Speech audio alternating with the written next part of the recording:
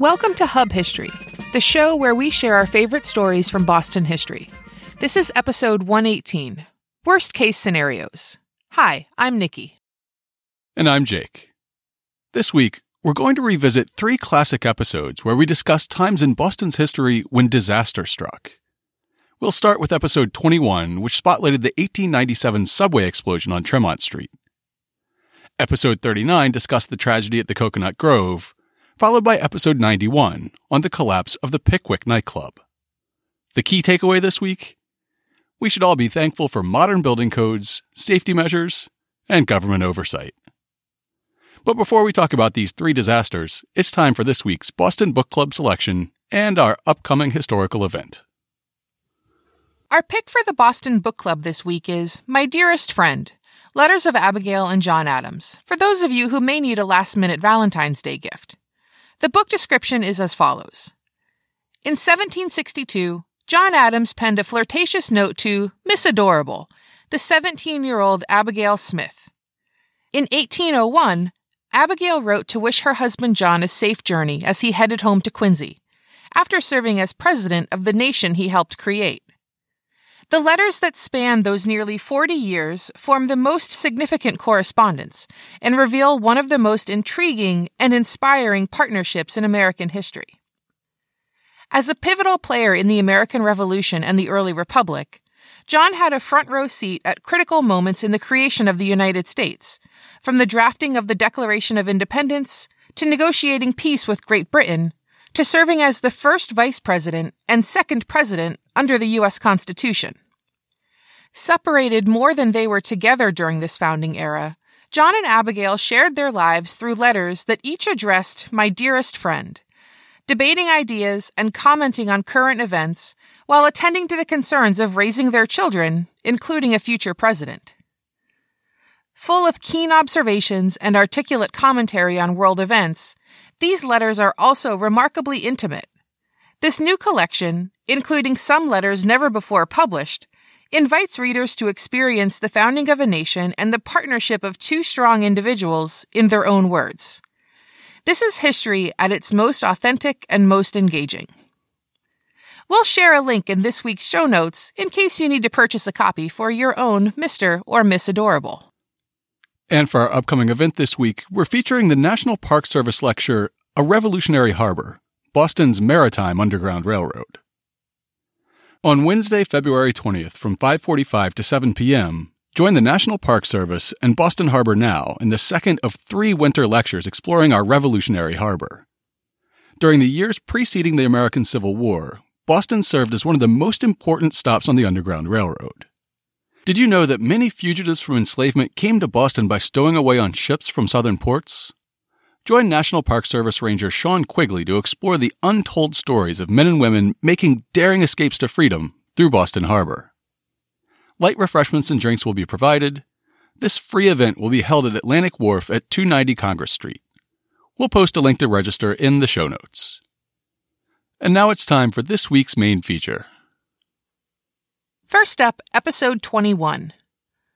On March 4th, 1897, a great explosion rocked the corner of Tremont Street and Boylston, across from Boston Common. 10 people were killed and dozens were injured. We explained how the construction of America's first subway led to this disaster, and why it was so difficult for survivors to get compensation for their injuries. March 4th, 1897 was a typical winter day in Boston. It was cold and clear, but snow-free for the moment. There was an undercurrent of excitement as Boston waited for news from Washington. It was Inauguration Day, and our 25th president, William McKinley, was about to take the oath of office for his first term. Then, as now, the corner of Tremont Street in Boylston was one of the busiest in town, with pedestrians, carriages, and electric and horse-drawn streetcars headed in every direction. It was so busy that the city was at work building the nation's first subway underfoot to try to alleviate some of the chronic congestion. At about 11:45 a.m., 3 streetcars were passing the corner. A Huntington Avenue car headed north, a Back Bay car headed south, and a Mount Auburn car headed east toward Washington Street. The Mount Auburn car had to turn right from Tremont onto Boylston just as the Green Line turns right on its way out of Boylston Street Station on the way to Arlington today. As the car made its turn, its wheels screeched and sparked.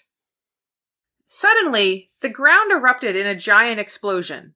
Soil, wood beams, and iron tracks were thrown into the air. Flames shot up higher than the rooftops, and even the streetcars were thrown 10 feet into the air. According to the next morning's Globe, they shot off the rails and skyward a distance varying 4 to 10 feet. They descended, twisted, and breaking iron flames and grinding wood into powder. The passengers within, happy, jovial on Inauguration Day, not suspecting a danger a moment before, found themselves then with bleeding faces and broken limbs, imprisoned under a massive wreckage which had caught fire. The breathless body of a conductor lay in plain sight just beyond the tangle. A back bay car was hoisted highest in the air. Guilford D. Bigelow, the conductor, was killed outright, and Benjamin R. Sargent, the driver, was injured fatally, it is believed by the doctors who attended him. The 2 horses that furnished the motive power were mangled beneath an electric, which descended upon them with its great weight. A Mount Auburn car, inbound, took a toss, was enwrapped in flames, and was soon in ashes. Paul Hackett, the conductor, suffered 2 broken legs. A reservoir car lost all its windows and was a sorry-looking sight, although it stuck to the track. 6 people were killed almost immediately, and hundreds of bystanders rushed to pull the injured from the wreckage as flames continued to shoot from the ground and the live wires from the streetcars sparked and snapped. We'll post pictures in the show notes to give you a sense of the scale of destruction. Streetcars and construction timbers were smashed to toothpicks. Horses were crushed under streetcars or blown free and disemboweled. Windows shattered for blocks around. Clocks stopped at 11:47 sharp. While a barber was giving a haircut on the second floor of a nearby building, he was blown across the room and injured by flying glass. The fire and police departments responded quickly and were able to shut the gas and electricity off and bring the blaze under control. As the smoke cleared, survivors quickly realized that there had been a massive gas explosion and that it had something to do with the construction of the subway. To understand what happened that morning and why it shook the collective Boston psyche, it's important to understand the fraught relationship the city had with the new subway being built beneath their feet. Boston in the late 19th century was something of a boom town. The population had been swelled by immigration from Ireland, and the bounds of the city were being expanded by both filling in the tide flats along the Back Bay and the waterfront, and by annexing the surrounding towns of Roxbury, Dorchester, Brighton, Charlestown, and West Roxbury. Railroads had opened up commerce with areas not connected by water, and our factories, merchants, and financial services were booming.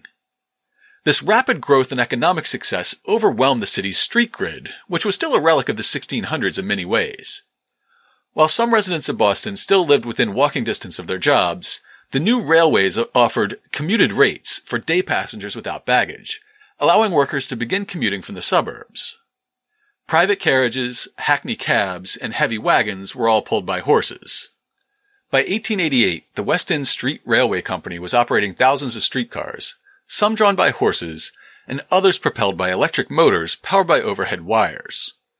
While the streetcars enabled people to get around, they did little to alleviate congestion, as they ran on the already crowded streets. The section of Tremont Street between Scollay Square and Boylston Street was pure havoc. It carried shoppers to and from the main shopping districts, as well as office workers and government officials headed to Beacon Hill. By the 1880s, streetcars would pack Tremont Street end to end at rush hour, and people said that one could walk from Tremont Temple to the Masonic Temple on their roofs, without ever setting foot on the ground. The city was desperate to find ways to get some of this traffic off the streets, and was considering 2 competing proposals. One was the brainchild of Josiah V. Meigs of Lowell.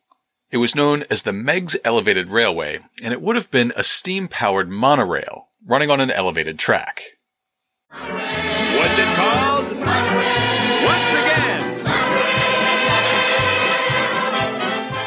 Meigs was all in on this idea, going as far as building a large test track in East Cambridge, where steam locomotives ran on a 22-inch track 18 feet above the ground.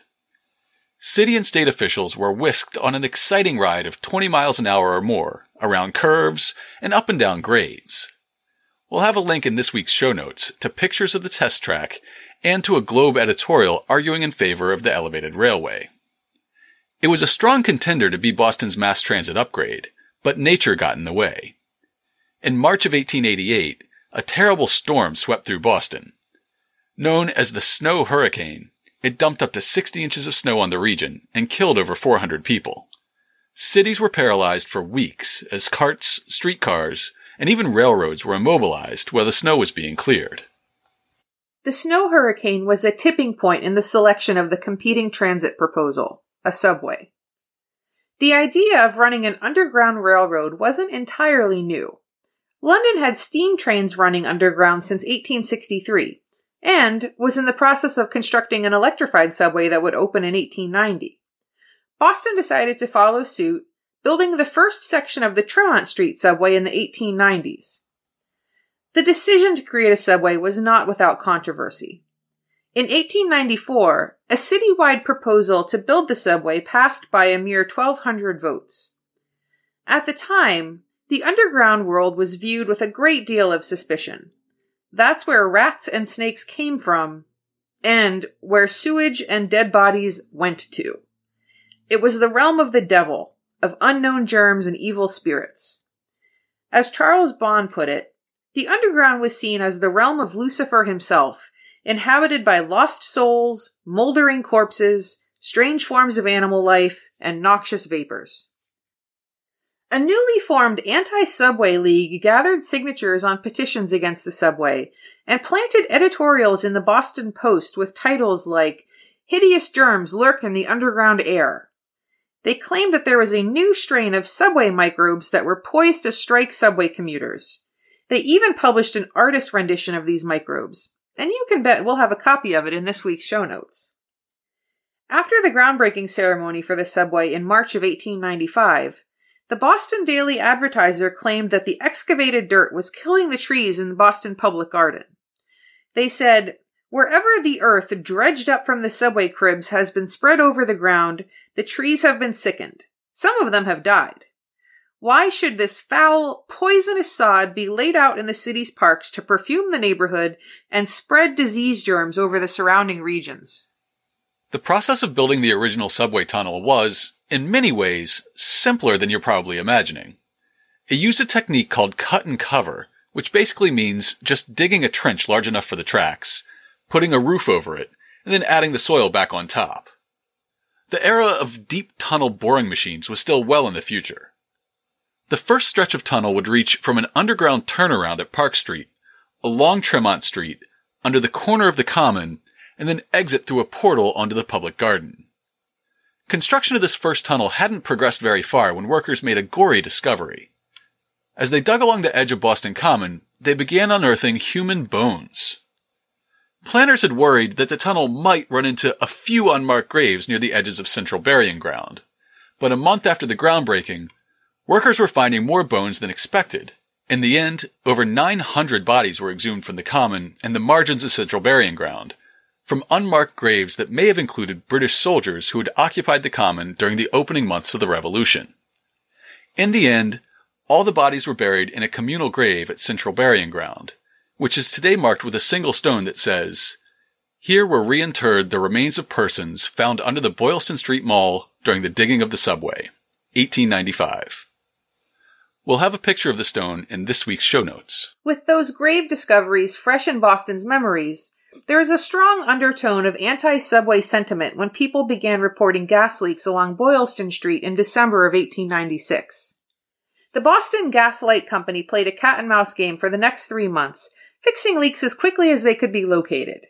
There were over 2,000 reported leaks between December of 1896 and March of 1897. Construction work on the subway could only be carried out at night, so the busy streets could be open to traffic during the day. At about 3 a.m. on March 4th, 1897, a crew under James Groke was backfilling soil over the new tunnel at the corner of Tremont and Boylston. They lifted a section of the wooden decking that served as a temporary roadway, dumped 2 cartloads of soil into the trench, and tightly packed the soil with iron tampers. In the trench with them were pipes carrying water, sewage, electric cables, and natural gas. By 7 a.m, the soil was packed, the decking was back in place, and traffic was beginning to pick up on Tremont Street. As March 4th progressed, businesses along Boylston Street were having trouble with their gas appliances.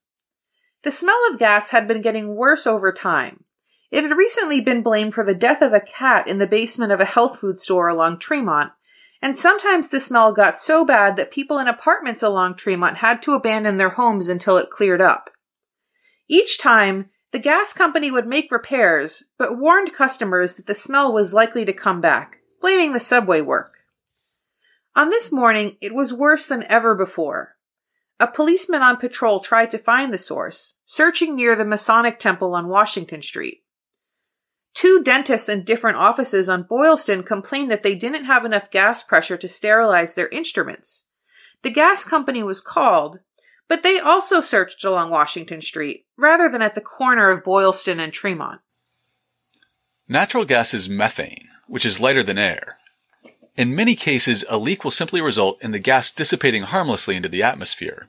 However, when construction caused the large leak on March 4, 1897, the gas became trapped in the construction space under the temporary wooden decking at the corner of Tremont and Boylston. As that Mount Auburn trolley rounded the corner onto Boylston Street, its screeching wheels caused a spark, the spark met that pocket of gas, and the world erupted into flame.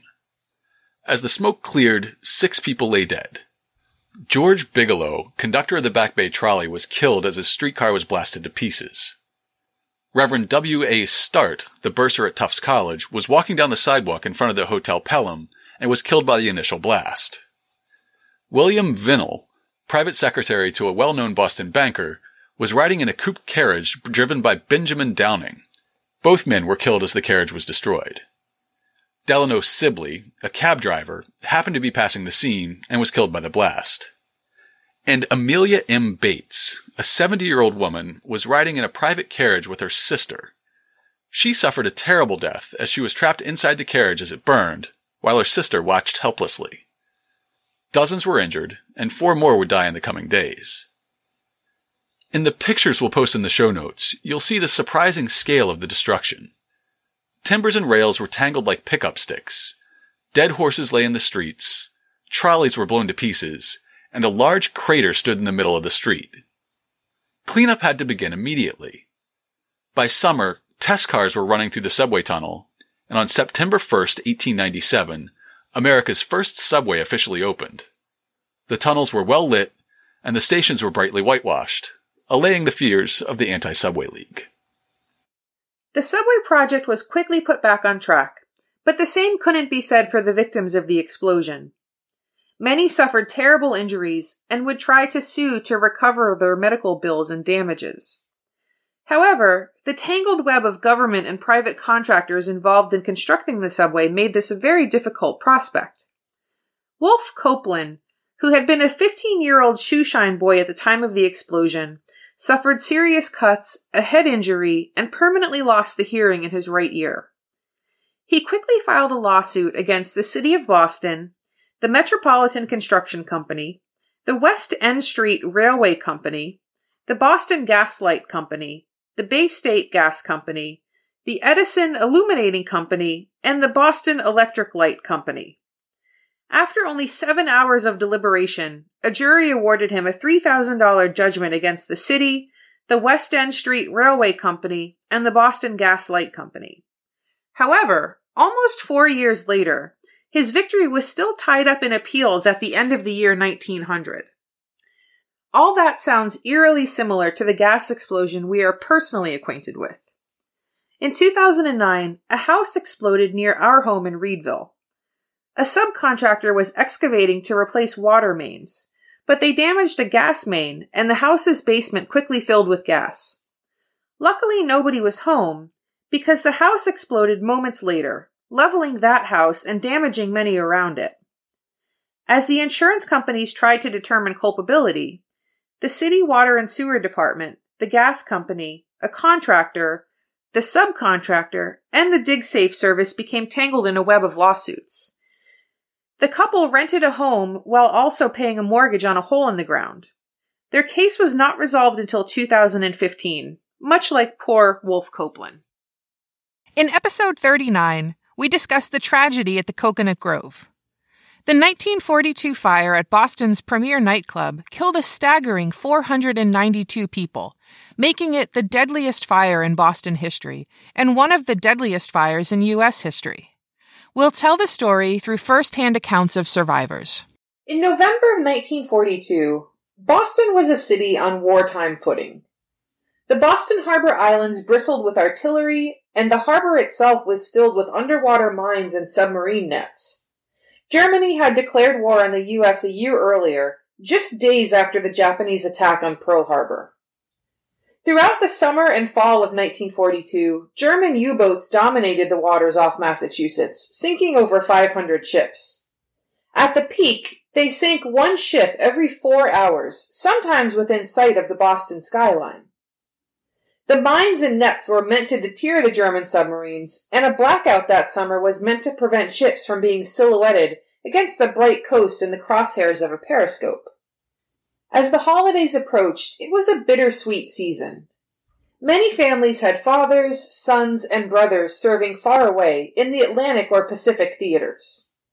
Gas and heating oil were being rationed for civilian use, and ration coupon books controlled the supply of household staples. Stores couldn't put up their usual elaborate window displays for holiday shoppers, and lighted public trees and window candles were strictly forbidden due to the blackout.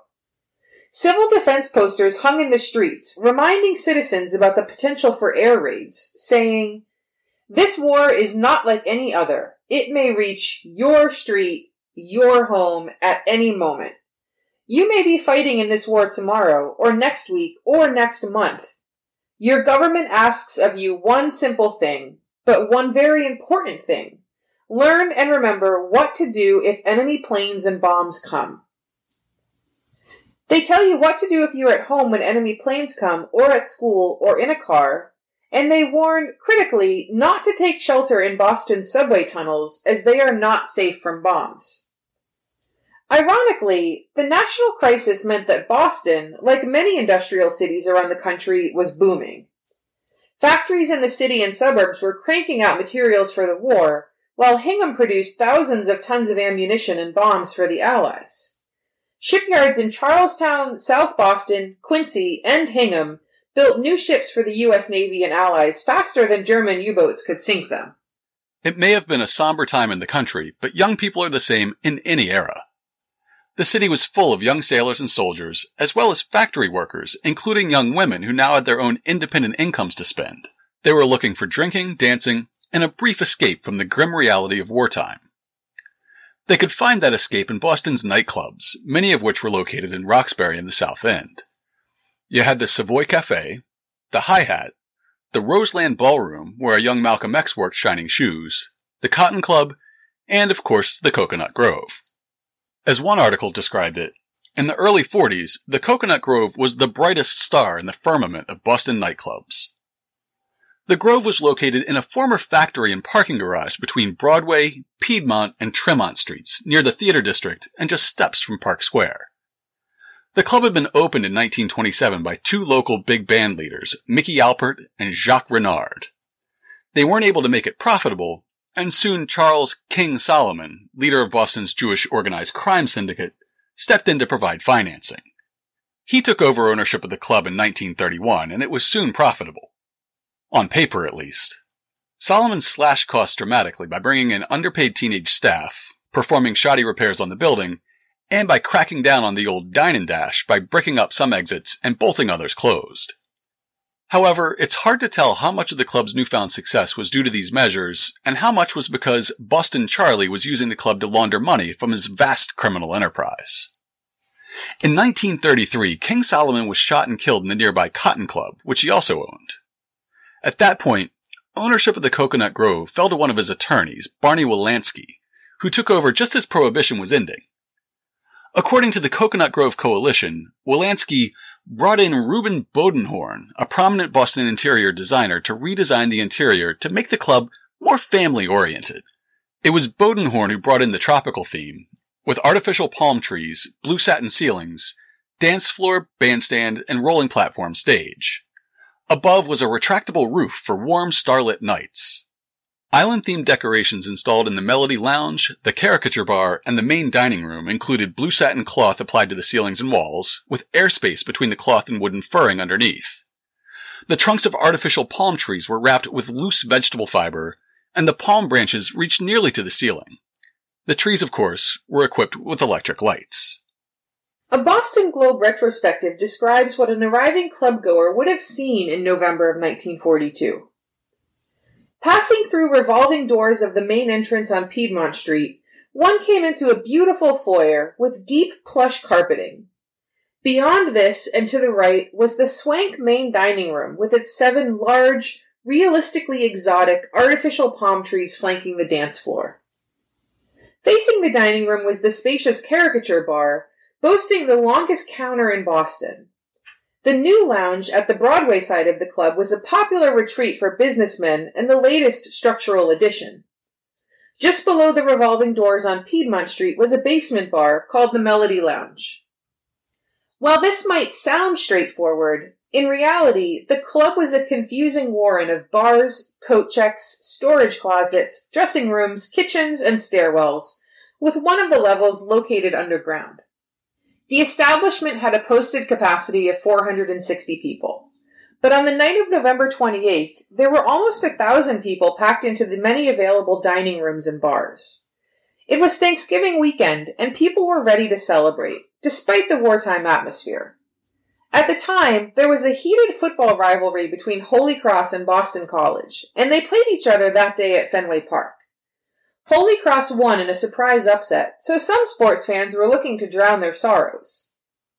And to top it all off, the new lounge on Broadway had opened just a week before, and patrons were eager to check it out. Just after 10 that evening, the house band was about to go on stage in the main dining room. Coincidentally, the band leader that night was Mickey Alpert, one of the original owners of the club. Downstairs in the Melody Lounge, the atmosphere was intimate. Low-wattage bulbs peeked out between the palm fronds and rattan wrappings, barely providing enough light to see. A young woman named Gorizia Goodell, who went by the stage name Goody, was playing piano and crooning the hits of the day from a rotating stage. In her handwritten memories of that evening, she would say, "As the stage revolved, I looked at my watch, 10:15 p.m. Heard the bartender tell the 14-year-old busboy to put the bulb back in the tree, as people wanted to be in the dark." That busboy, who was actually all of 16 years old, was Stanley Tomaszewski. The New England Historical Society describes the scene. In a packed basement lounge, a serviceman and his date sat next to a fake palm tree with a 7.5-watt light bulb sticking out from a laminated coconut husk. The soldier reached over and unscrewed the light bulb so he could kiss his date in the dark. The bartender noticed and told Tomaszewski to go screw it back in. Tomaszewski climbed a bar stool but couldn't see much in the dark corner. He lit a match, held it in his right hand, and screwed in the light bulb with his left. Then he climbed down from the bar stool, dropped the match on the floor, and put it out with his foot. It was 10:15 p.m. Within 8 minutes, nearly 500 people would be dead or about to die. While many in Boston would blame young Stanley for the ensuing fire, the fire commissioner held him blameless in the final report. A busboy, aged 16, employed by the Coconut Grove on the night of the fire, testified to lighting a match in the process of replacing an electric light bulb in the corner of the Melody Lounge, where the fire started, and dropping the match to the floor and stepping upon it. After a careful study of all the evidence and an analysis of all the facts presented before me, I am unable to find the conduct of this boy was the cause of the fire. Some newspapers seem to have been nostalgic for Prohibition and blamed alcohol fumes for the fire. They claimed that the alcohol coming from people's breath and their glasses on the bar became concentrated enough to be an accelerant. However, a report from the National Fire Prevention Association contradicts this theory, saying, "It does not seem possible that there could have been sufficient alcohol vapor in the breath to have created a flammable mixture in the Melody Lounge. Evaporation from drinks on tables in sufficient quantity to furnish a flammable mixture is not theoretically possible." The Coconut Grove Coalition identifies another possible cause of the fire: faulty wiring. Electrical work done in the Melody Lounge 3 years prior to the fire, and to the new Broadway lounge in the 2 months prior was done by Raymond Baer, a pipe fitter who was not licensed as an electrician. Baer was interviewed and admitted that he had performed electrical work in the Coconut Grove in October and November of 1942, installing electrical fixtures in the new Broadway lounge. He also said that there was no permit issued for the electrical contracting. The fire commissioner's report would be inconclusive, saying, "I have investigated and carefully considered as possible causes of the fire the following suggested possibilities: alcoholic fumes, inflammable insecticides, motion picture film scraps, electrical wiring, gasoline or fuel oil fumes, refrigerant gases, and flame-proofing chemicals. There is no evidence before me to support a finding that any of these or any combination of them caused this fire. This fire will be entered into the records of this department as being of unknown origin." No matter the cause of the fire, the next 5 to 10 minutes were the deadliest moments in Boston history. And just as a side note here, we're going to be quoting extensively from the original Fire Commissioner's report, a 1970 report in which Boston Fire Chief Fahey revisited the Coconut Grove fire, Goody Goodell's account, and the Globe's 35th anniversary retrospective. The fire originated in the Melody Lounge. In my opinion, it started about 10:15 p.m. It was first seen burning in a palm tree and in the suspended false ceiling in the northwest corner of that room. This prelude to disaster progressed unnoticed for a moment. A few patrons viewed the curling flames as they danced through the satin layers above. The leaping fire was a source of comedy for some, and they laughed. The bartender squirted seltzer water at the flames, which provoked them to burn brighter. The room temperature increased considerably. Then, the leatherette wallboards and rattan burst into flames, and it was no laughing matter. Goody Goodell saw the flames immediately, writing, "My fingers froze on the piano keys. I kept saying, 'Don't panic, don't panic.' I was up and down on the bench. Fire caught on the tufted ceiling, and I ran from the piano to an opening in the bar to get out, grabbing the cashier behind me. She didn't want to leave the register. I told her, 'You can come back if they put it out.' We went into the kitchen, which I found 2 nights before. They were all busy. I told them the lounge was on fire. They thought I was pulling a joke." From this point on, the fire spread incredibly rapidly. The fire immediately spread throughout the Melody Lounge, along the underside of the false ceiling. It reached and ascended the stairway. As soon as the flames began to spread, the electric lights failed, plunging the building into darkness. Hundreds of people jammed into the stairwell leading up from the underground Melody Lounge, up to Piedmont Street. Meanwhile, Charlie and Betty Coombs had been celebrating Charlie's promotion that night. Just before the lights failed, Charlie and Betty edged their way towards the concealed corridor door, motivated by the busboy Stanley's nod to come over. 7 or 8 other patrons who had kept their heads were also looking around for possible escape, and they followed the barboy down the escape corridor into the kitchen. Stanley directed all of them into the larger of the 2 walk-in refrigerators. As the door closed, prayers were said by most in hope that eventually the firemen would rescue them. Those hoping to make it out onto Piedmont Street were doomed by King Solomon's cost-cutting measures of a decade earlier. A considerable number of deaths were caused by the fact that the door opening on Piedmont Street at the top of the stairway from the Melody Lounge could not be opened by persons who ascended the stairway from that room after the fire was first seen. Although this door was provided with a so-called panic lock, such installation was rendered useless by the existence of another lock which was found in a locked position. Flame appeared in the street floor lobby within 2 to 4 minutes after it was first seen in the basement room, and within 5 minutes entirely traversed the street floor of the main building and had passed to the entrance to the Broadway Lounge. As the fire rushed up the stairway leading from the Melody Lounge, it traveled near the ceiling and above the heads of persons ascending the stairs to make their way out of the building. Some of these persons later testified before me that they threw their coats over their heads to protect themselves against the fire as they ascended the stairway. When the flame appeared in the street floor lobby, it was described as traveling rapidly as a ball of fire below the ceiling. Many witnesses described the flame as of yellowish or bluish color. Goody Goodell was among the people trying to find a way out of the first floor as the room burst into flames around her. We ran up behind the stage as a floor show was going on. Bartender was in front of us. I saw them pulling at the blackout curtains, tearing at them. The door was in between the windows. They tried to open the door, but it was locked inside. Couldn't make it. They tried with a huge 2x4, to no avail. Then, after the blackout curtains were down, I noticed iron bars going across. Almost hysterical, I kept saying, I'll never fit through those bars. Then I saw these people holding onto the bars feet first and sliding out. Jeanette the cashier went out ahead of me. Then I was outside, falling on a pile of sand as they were using it for cement outside the new lounge in front. Jeanette went hysterical, saying, if it wasn't for you, I'd be in there. Jackie Maver was a showgirl at the club, waiting in an upstairs dressing room for her cue to go on stage for her last set of the evening. She was supposed to go on at 10:15, and she wondered why they were running late. Charlie Michelonis, a waiter, burst into the room. Girls, there's a bad fire downstairs, he cried. You can't go down there now, it's too hot and the smoke is blinding. He ran across the room and said, I'm going through this window to the adjoining roof. It's our only chance. Follow me, girls. Jackie insisted it was possible to make it down the stairs. They all grabbed hand towels and moistened them. With each girl putting her right hand on the shoulder of the girl ahead, Jackie opened the door. Heavy black smoke was creeping up the stairwell and the heat was almost unbearable. They descended the narrow staircase gingerly, each girl holding a moist towel to her nostrils, cupped with the left hand for partial breathing.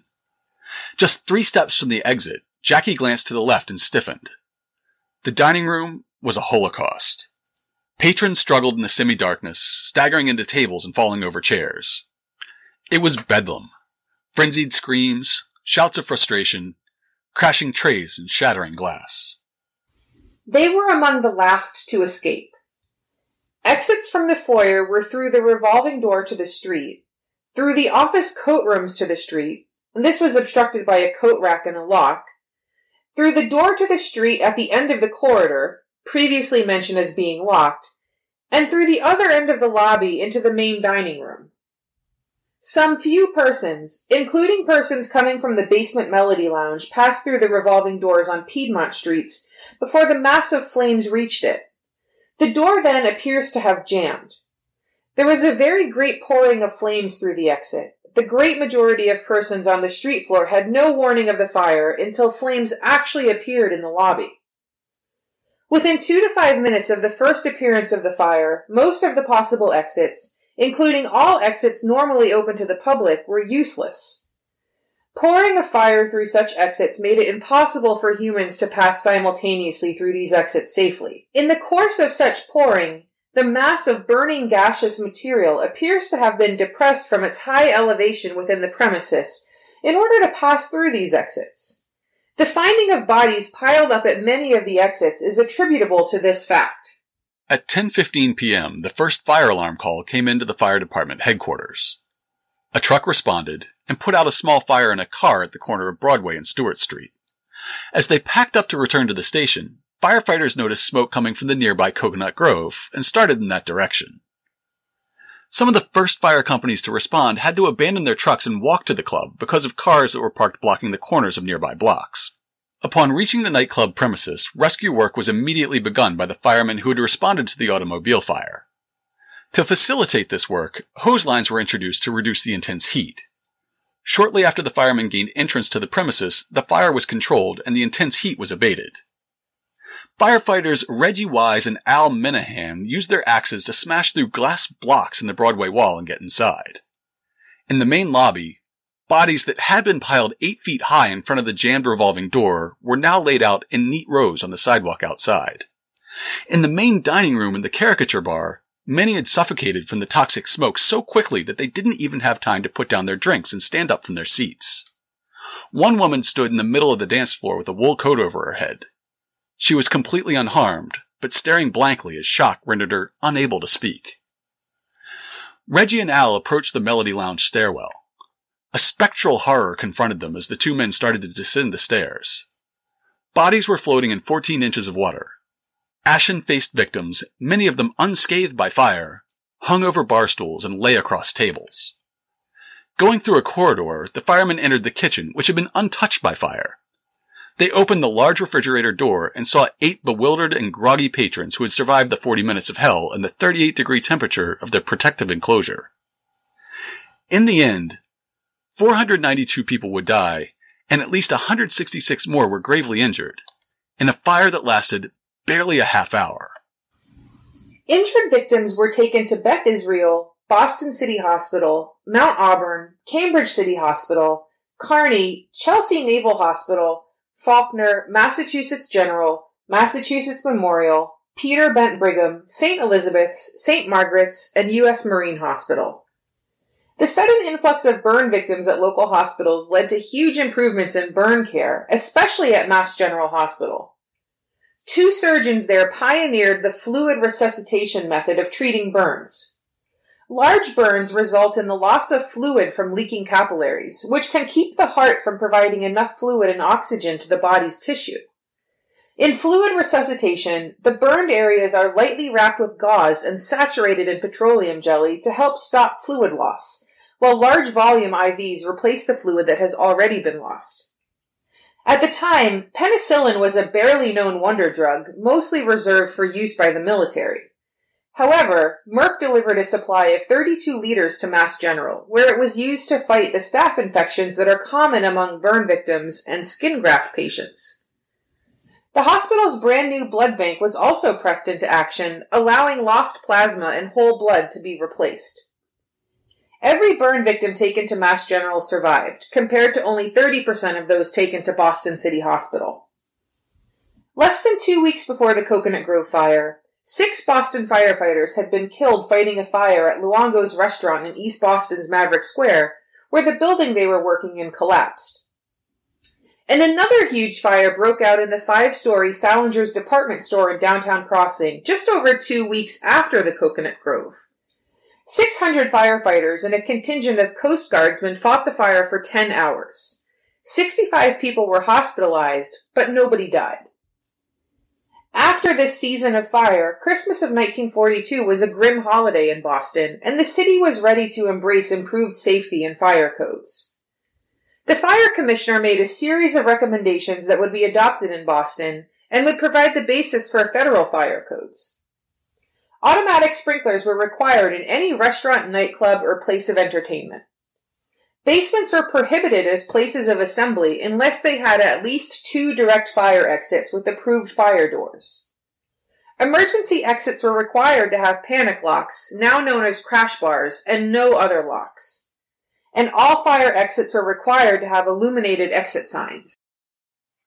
On December 1st, 1942, the city of Boston closed 52 restaurants and nightclubs until their fire protection systems were inspected. Some clubs were able to reopen by December 5th. Others stayed closed for weeks or more, making renovations to meet the new safety standards. The legendary South End jazz club, the Savoy Café, would stay closed until July 8th of the next year, finally reopening in a new, larger location that conformed to the city's fire code. Some venues never recovered. Steinert Hall was a stunning auditorium built in 1896. It had ornate plaster, Corinthian columns, and impeccable acoustics. Unfortunately, it was constructed some 40 feet underground, under the Steinert Piano Company's headquarters on Boylston Street, across from Boston Common. It has sat empty and slowly crumbling since the city shut it down on December 1st, 1942.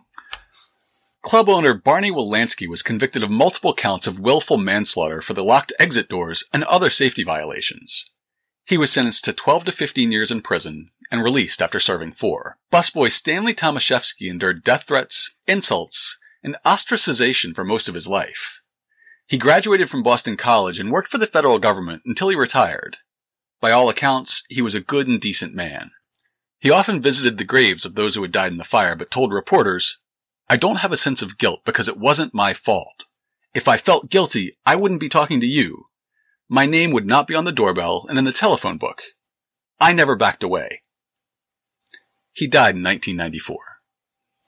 Today, urban renewal has altered the street girder on the site of the Coconut Grove, and much of the site is occupied by the Revere Hotel. In 1993, 51 years later, a small bronze plaque was placed in the sidewalk on Piedmont Street near the site of the jammed revolving door that claimed so many lives. It bears a floor plan of the club with the inscription, "The Coconut Grove, erected by the Bay Village Neighborhood Association, 1993. in memory of the more than 490 people who died in the Coconut Grove fire on November 28, 1942. As a result of that terrible tragedy, major changes were made in the fire codes and improvements in the treatment of burn victims, not only in Boston, but across the nation. Phoenix out of the ashes. In 2014, the plaque was removed while condos were built on Piedmont Street, and in 2016 it was replaced, but it was moved down the block to a point that was a parking lot in 1942, to be farther away from the entrance to the condos. Owners said, "We now occupy these homes with our families as part of the Bay Village neighborhood and would like to enjoy our homes in peace without tragic memories, hanging wreaths at our doors, or tourists peeking into our houses." Unfortunately, the most deadly single event in Boston history is memorialized by an 18-inch plaque in front of a former parking lot. Last up, episode 91. On the evening of July 3rd, 1925, Boston's Pickwick nightclub collapsed while couples packed the dance floor. Dozens were trapped in the rubble, while firefighters, police, and laborers worked desperately to free them. In the end, 44 people were killed and many more were injured. A rumor circulated that the disaster had been caused by a popular dance called the Charleston. This fake news soon became one of the most viral stories of the newspaper era, causing many cities to ban couples from dancing the Charleston. On July 4th, 1925, tens of thousands of Bostonians celebrated Independence Day with fireworks, public concerts, and parades. A smaller, but significant number wanted to start the party early. July 3rd was a Sunday, but hundreds of jubilant young people were going out for the night in anticipation of the next day's holiday. The only problem was the 18th Amendment banning the importation, manufacture, or sale of intoxicating beverages. It had gone into effect 5 years before, and yet, even at the height of Prohibition, there was a rowdy nightlife to be found in Boston, if you knew who to ask. One man who could probably tell you where to find a good time was Timothy Barry, who news reports would refer to pointedly as the treasurer and guiding hand of a Chinatown institution called the Pickwick Club. Located at the corner of Washington and Beach Streets near today's Chinatown Gate, the Pickwick was named for Charles Dickens' first novel, The Posthumous Papers of the Pickwick Club. In the book, members of a fictional private club engage in a farcical romp across the English countryside. Their adventures inspired clubs of the same name to spread from New Orleans to Sweden. The Pickwick Club in Boston was referred to as a social club, but with a nod and a wink, as all of the cool kids knew that calling it a social club was just another way to say that it was a speakeasy. Operating as a members-only club gave the Pickwick an advantage over any police officer who might have cared to enforce prohibition. As the Globe describes, under the law, the nightclubs are not subject to the rules imposed on places of amusement where admission is paid. They are supposed to be open to members only, and the members are supposed to have membership cards. They are not even open to the police unless the police have search warrants. Flashing a membership card gained entrance to the club, which was located on the second floor of a 5-story building that was once the Dreyfus Hotel. Once inside, club-goers could enjoy cocktails mixed with the illicit booze that rum runners nightly smuggled into Boston Harbor, and they could enjoy dancing with their sweethearts. Not only was 1925 the height of Prohibition, it was also nearing the peak of the Jazz Age, and parts of Boston society were having trouble adjusting. You may remember the New England Watch and Ward Society from back in episode 40. They were the stodgy moral police who took it upon themselves to censor the plays that Bostonians could see and ban books they didn't approve of. And as jazz began taking the world by storm, they were up in arms. The mere idea of couples dancing together drove these moral police into conniptions, as seen here in their 1919 annual report. It seems almost incredible that dancing should have degenerated to so low a plane as it has on some of the modern muscle dances for couples. The name alone of one indicated what it obviously aims to imitate.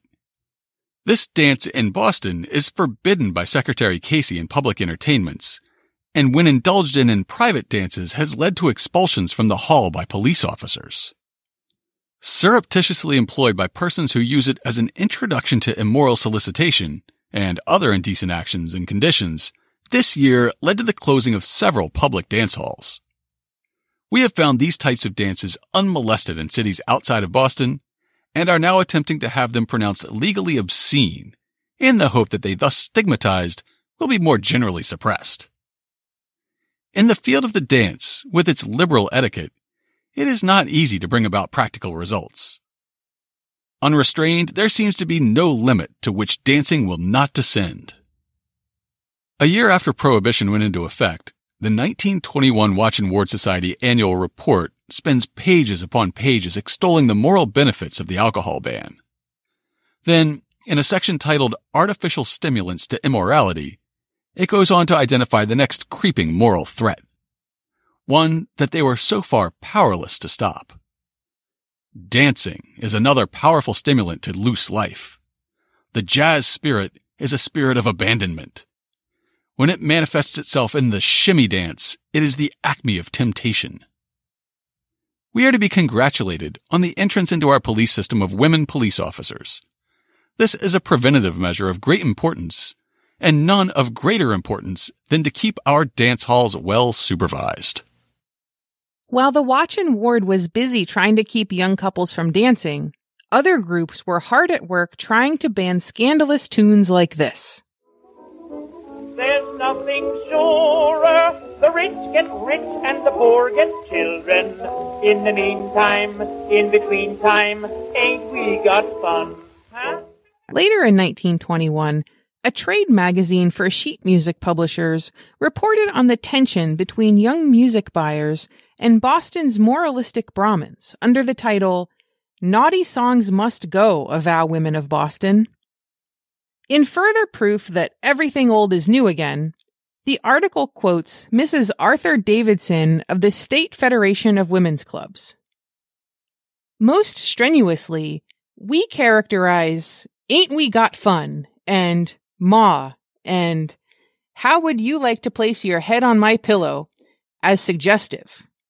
These songs are horrible. They should be obliterated.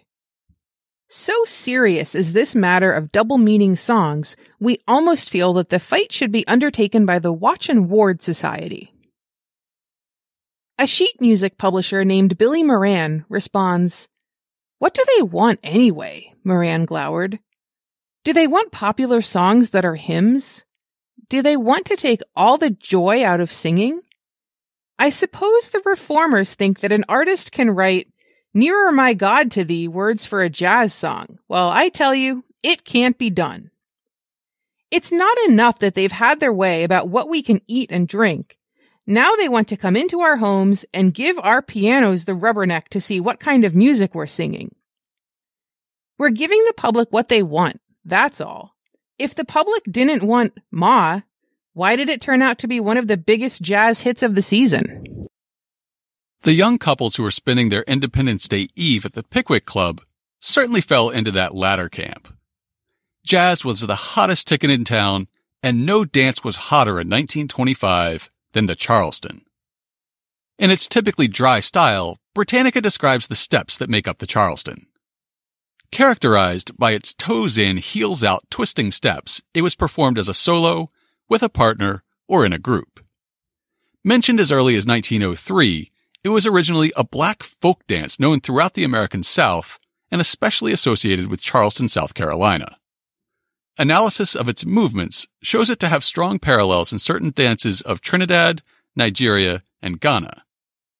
In its early form, the dance was highly abandoned and was performed to complex rhythms beaten out by foot stamps and hand claps. About 1920, professional dancers adopted the dance and, after its appearance in the black musical Runnin' Wild in 1923, it became a national craze. As a fashionable ballroom dance, it lost some of the exuberance of the earlier version. Charleston music is in quick 4/4 time with syncopated rhythms. In the basic step, the knees are bent, then straightened, as the feet pivot in and out. weight is shifted from one leg to the other, the free leg being kicked out from the body at an oblique angle. The basic step is often interspersed with strenuous movements, such as forward and backward kicks while traveling forward.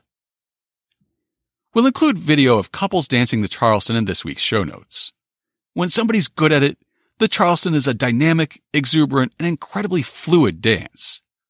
So of course in 1925 it was being denounced from all sides as morally questionable, racially impure, leading to promiscuity and/or sterility, and even sinful.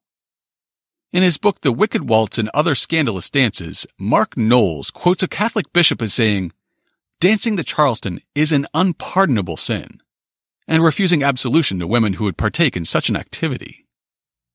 Within a few years, even the city that gave the dance its name wanted to disavow it, as Knowles quotes from a city report. The city of Charleston, South Carolina objects to having a current dance of the jazz variety tagged with its name. The so-called Charleston, far from flattering the justly proud Charlestonians, is causing them to blush more or less continuously with mortification. It is a rude dance, affected by a portion of the Negro population, and being executed usually in a spirit which is not polite. Let it be known, therefore, that Charleston indignantly disowns the Charleston, whatever may be its intrinsic charm. All that public outrage over the Charleston didn't stop young people from packing the dance floor on July 3rd, 1925. The Pickwick was filled to capacity and beyond, with about 125 guests packed into the small club. Singer John Duffy was leading McLennan's Jazz Orchestra when an employee heard a sound like a granulated substance falling on paper. He found nothing wrong, but a few moments later, drops of water began dotting the dance floor. Knowles picks up the story from there as things began to go horribly wrong. Around 3 a.m., John Duffy finished crooning West of the Great Divide.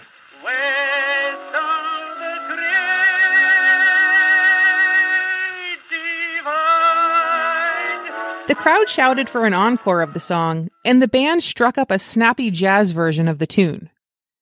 The roomful of revelers began to Charleston. Some set off firecrackers. Frank Decker, another singer at the club, recalled, "At least 50 couples crowded on the dance floor, and they danced like folks gone mad. Before the orchestra had played a dozen notes, I could feel the floor swaying. I heard loud cracks, but thought they were firecrackers. As the dance neared its close, the orchestra speeded up the tempo, and the dancers got crazier than ever." A July 4th AP report describes how merriment turned to terror in a split second. Shortly after 3 o'clock, without warning, the roof and all 5 stories went plunging downward in a twisted ruin. One side wall, next to which an excavation for a new building was being made, buckled in the middle and fell in on a part of the ruin. The front sagged forward and leaned at a crazy angle. Survivors said the crash came with a rumble that resembled an earthquake. Merrymakers in the club had been setting off firecrackers in the early morning hours, and for a moment, the dancers thought that a giant cracker had been exploded. They were on the 2nd floor of the building, and in an instant, the wall and 3 floors above them came crashing down, crushing the dance floor to the street and onto the basement. The next day's Boston Globe carried a slightly different perspective on the moment of disaster. Rocco, another of the musicians, said suddenly, "Aren't these lights getting dim?" And Glennon glanced up and agreed. Just then the colored porter remarked, "Look at the sand sifting down from the ceiling." At that, lights winked out, and a second later came the awful crash. To John Owen, who was sitting at a table near the front of the room and somewhat nearer the eastern wall, there seemed to be 2 distinct occurrences. He said that he first heard a crackling like fireworks and paid little attention to it. Then women cried out, and he suddenly saw the floor drop on the eastern side of the room, leaving a great gaping wound. The dancers, who had just stopped their slow stepping around, shouted in alarm, but were gone in an instant. He said he stared in absolute blank astonishment. For the moment, there seemed to be a lull, during which he sat in security on a still standing section of the floor. He stared at the crowd rushing for the narrow door. In another instant, he fell, in the midst of a loud, roaring, smashing noise. He fell 2 stories, but by chance fell on top of the debris instead of going down under it. Again came that tragic silence of a moment which follows almost every catastrophe. Then, pain and terror had their way. Men and women recovered consciousness deep in that hideous mass of brick, plaster, and timbers, and groaned with the torture, or desperately shouted for help. This was the scene that confronted the first emergency responders to arrive. Boston police officers Neil McDevitt and George Gardner were the first on the scene. 2 walls of the building were still standing, though nearly the entire interior had collapsed in on itself, carrying the chairs, tables, walls, floor joists, and dozens of people down to the cellar below. When McDevitt and Gardner showed up, there was a huge dust cloud over the scene, and the night air was torn by the screams of the injured and dying, unseen under untold tons of debris. The 2 officers charged up what remained of the club's front stairs, and they managed to free a few injured and trapped victims from the fringes of the ruin. But there was little they could do when faced with the enormity of the disaster. The Globe describes how the building was pancaked in on itself, saying that the 4 floors were sitting almost flush atop one another. Yet an AP report notes the strange tableaus of normalcy that could be found among the destruction. The collapse did queer things. The corner of the dance floor in which the orchestra sat remained fast, and the piano and bass drums were visible from the street. A vase of flowers sat atop a desk nearby and was undisturbed, as was a bottle of whiskey that was left on a windowsill in the corner. The fire department arrived next, and within 15 minutes they had saturated the scene with floodlights, braced the swaying walls against further collapse, and brought their heavy equipment in to help with the search. It was a grim and desperate task. The Globe describes how rescuers for a time seemed to be working in vain. Hearing a voice, the firemen would work down as far as possible and shout, "Hello!" "Help!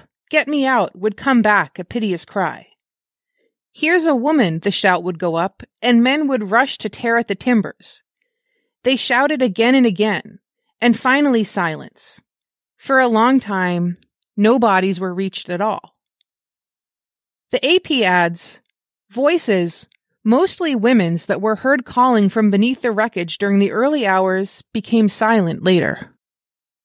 Nevertheless, there were people alive under the rubble, and the pace of rescue operations seems not to have slowed. They worked through the night, and the Globe describes the steady stream of emergency vehicles ferrying victims away from the scene. Long before daylight, the ambulances were making racing trips back to the hospitals with their loads of wounded people. Even when a living victim was found, the tangle of beams, joists, wires, and pipes meant that he or she usually couldn't be moved right away. As firefighters and laborers struggled to remove the rubble and free the victims, medical residents and even clergy entered the wreckage to give whatever relief they could, as the AP relates. Firemen and doctors came by the scores, and until dawn poked about the ruins with flashlights. Interns from the city hospital crawled beneath the ruins wherever they could, giving hypodermic injections to survivors in pain, but who could not be released. A priest from St. James Church, just around the corner, gave absolution to the victims who were carried out. Even doctors entered the hole, performing emergency surgeries under harrowing conditions to help release those who were trapped, as the AP continues. Screams of those caught beneath the brick and wood could be heard by firemen and doctors as they pried their way through the wreckage. From a hole about 20 feet deep in the basement of the building could be heard the cries of women's voices. One man was taken out alive only after physicians had amputated 2 of his fingers in order to free him from his trap. He laughed and smoked a cigarette while they operated. As day dawned on July 4th, the screams of the injured began to fade, and one by one they went silent. Finally, with the sun high in the sky, only one voice could be heard from under the rubble. The Boston Globe carried a detailed description of the desperate attempt to free Edith Jordan of Somerville, who was buried about 8 feet down, right in the middle of the heap of debris. She was trapped but awake and able to describe her situation. I am lying on my back, she said, and there is a great beam across my chest. There is something else over one thigh, and there are 2 people lying on my legs. They are dead. Firefighters, police officers, and a group of Italian laborers led by a man named Hugh Non converged on the location and began working together to free the last living soul under the wreckage. 3 heavy jacks were put under a corner of a section of floor and held it up like a pent roof. Non's men tore at the heap of brick at the entrance and pitched it out. When they reached timber, the real work began. Joists were brought and stacked up over the top of what was rapidly becoming a tunnel. Then came the mining, the sawing of timbers, the cutting with great shears of the metal ceiling, which was folded and twisted all through the hole.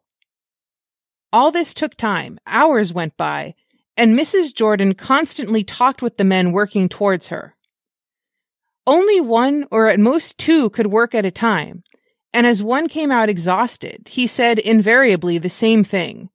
God, but that woman is game. I want some water, she said. By this time, the men could see her head. Somebody rushed over to a drugstore for a tube and funnel, and the imprisoned woman took a long draught and thanked the man who gave it to her.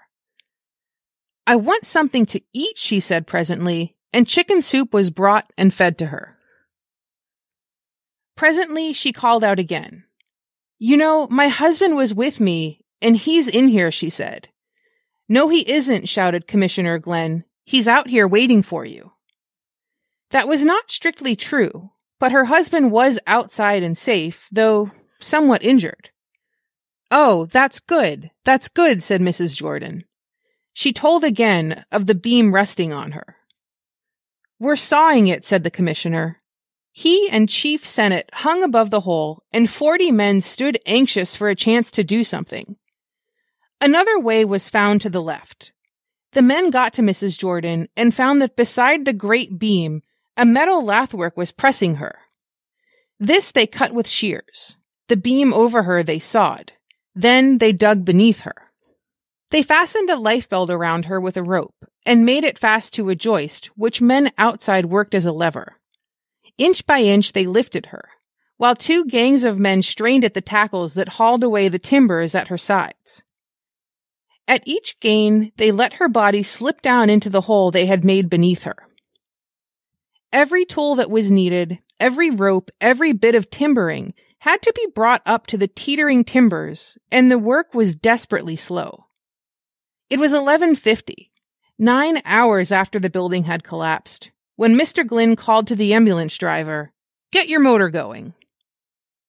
A moment later, the stumbling, clumsy men, their faces black with the dirt and dust, passed Mrs. Jordan out to the waiting stretcher and covered her with a blanket. She was herself black. Her bare arm was grimed and still wore a bracelet. Her wavy hair was full of dust, but she was still game. Mrs. Jordan was rushed to Boston City Hospital by noon, but it was too late. She was able to speak to her husband briefly, but she died minutes after arriving. Nobody else would be pulled out of the rubble alive. First responders worked at the collapse site for 50 straight hours, but soon after Mrs. Jordan was removed, the operation moved from rescue to recovery, with heavy winches and steam shovels brought in to pull the wreckage apart in search of the bodies that were still buried. In the end, 44 bodies would be found, making this one of Boston's most deadly disasters up until that point. An Associated Press report from July 7th remembers some of the famous and infamous clubgoers who died that night.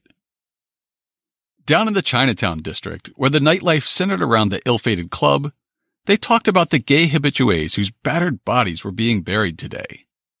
They remembered William Toots Murray, against whom indictments were brought in connection with the bromide gas bomb incident in the Rhode Island State Senate chamber a year ago. The boxing fraternity mourned for Frank Tillo and Ned O'Flanagan, local ring favorites. While over at Station 4, they were raising a purse for the relatives of Lieutenant Inspector Benny Alexander, who died while waiting for the man he was trailing to visit his accustomed haunt. And for the family of Patrolman Paul Halloran, detailed to guard the club. While rescuers were still tearing through the wreckage looking for bodies, and while the victims were being remembered, Boston was already looking for someone to blame.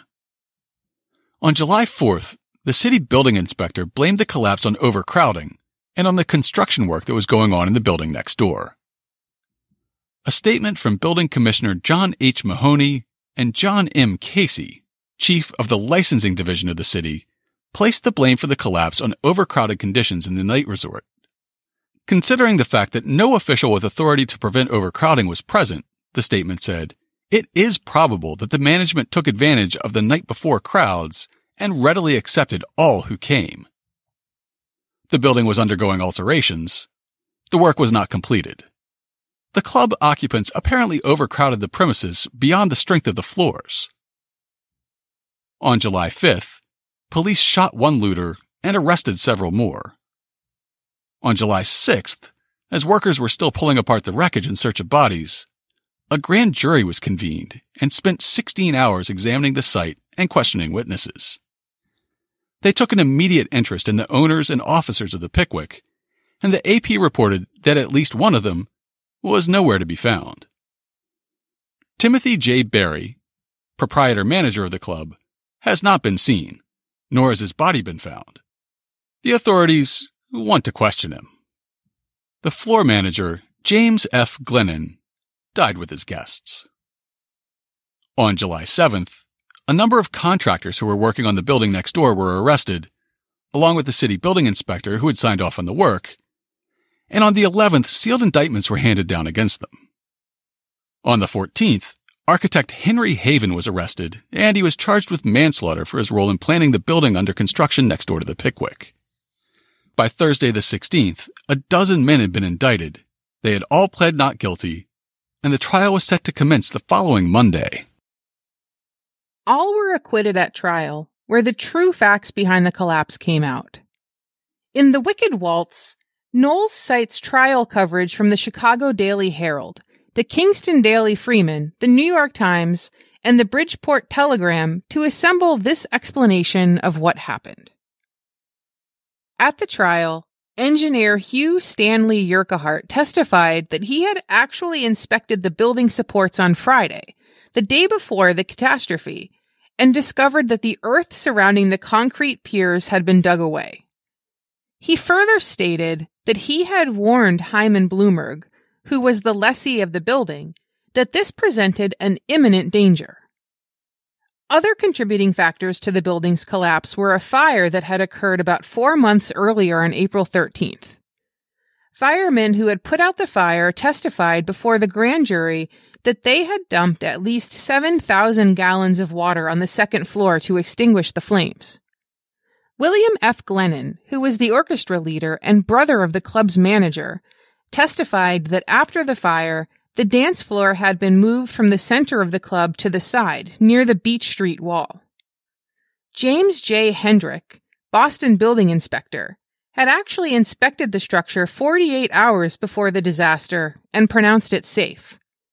After the accident, he stated, although some of the woodwork was charred, the supporting timbers were not sufficiently damaged to warrant installation of new beams.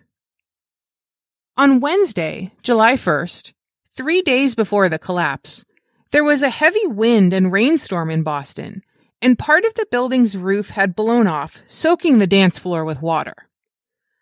A hole had been chopped in the floor to let the water drain off into the basement. Former Lieutenant Governor Berry, who helped with the rescue efforts, commented, I had feared this disaster weeks before it happened. Several days ago, I passed by the building, and its condition shocked and astounded me. I could not understand why the building had not been condemned.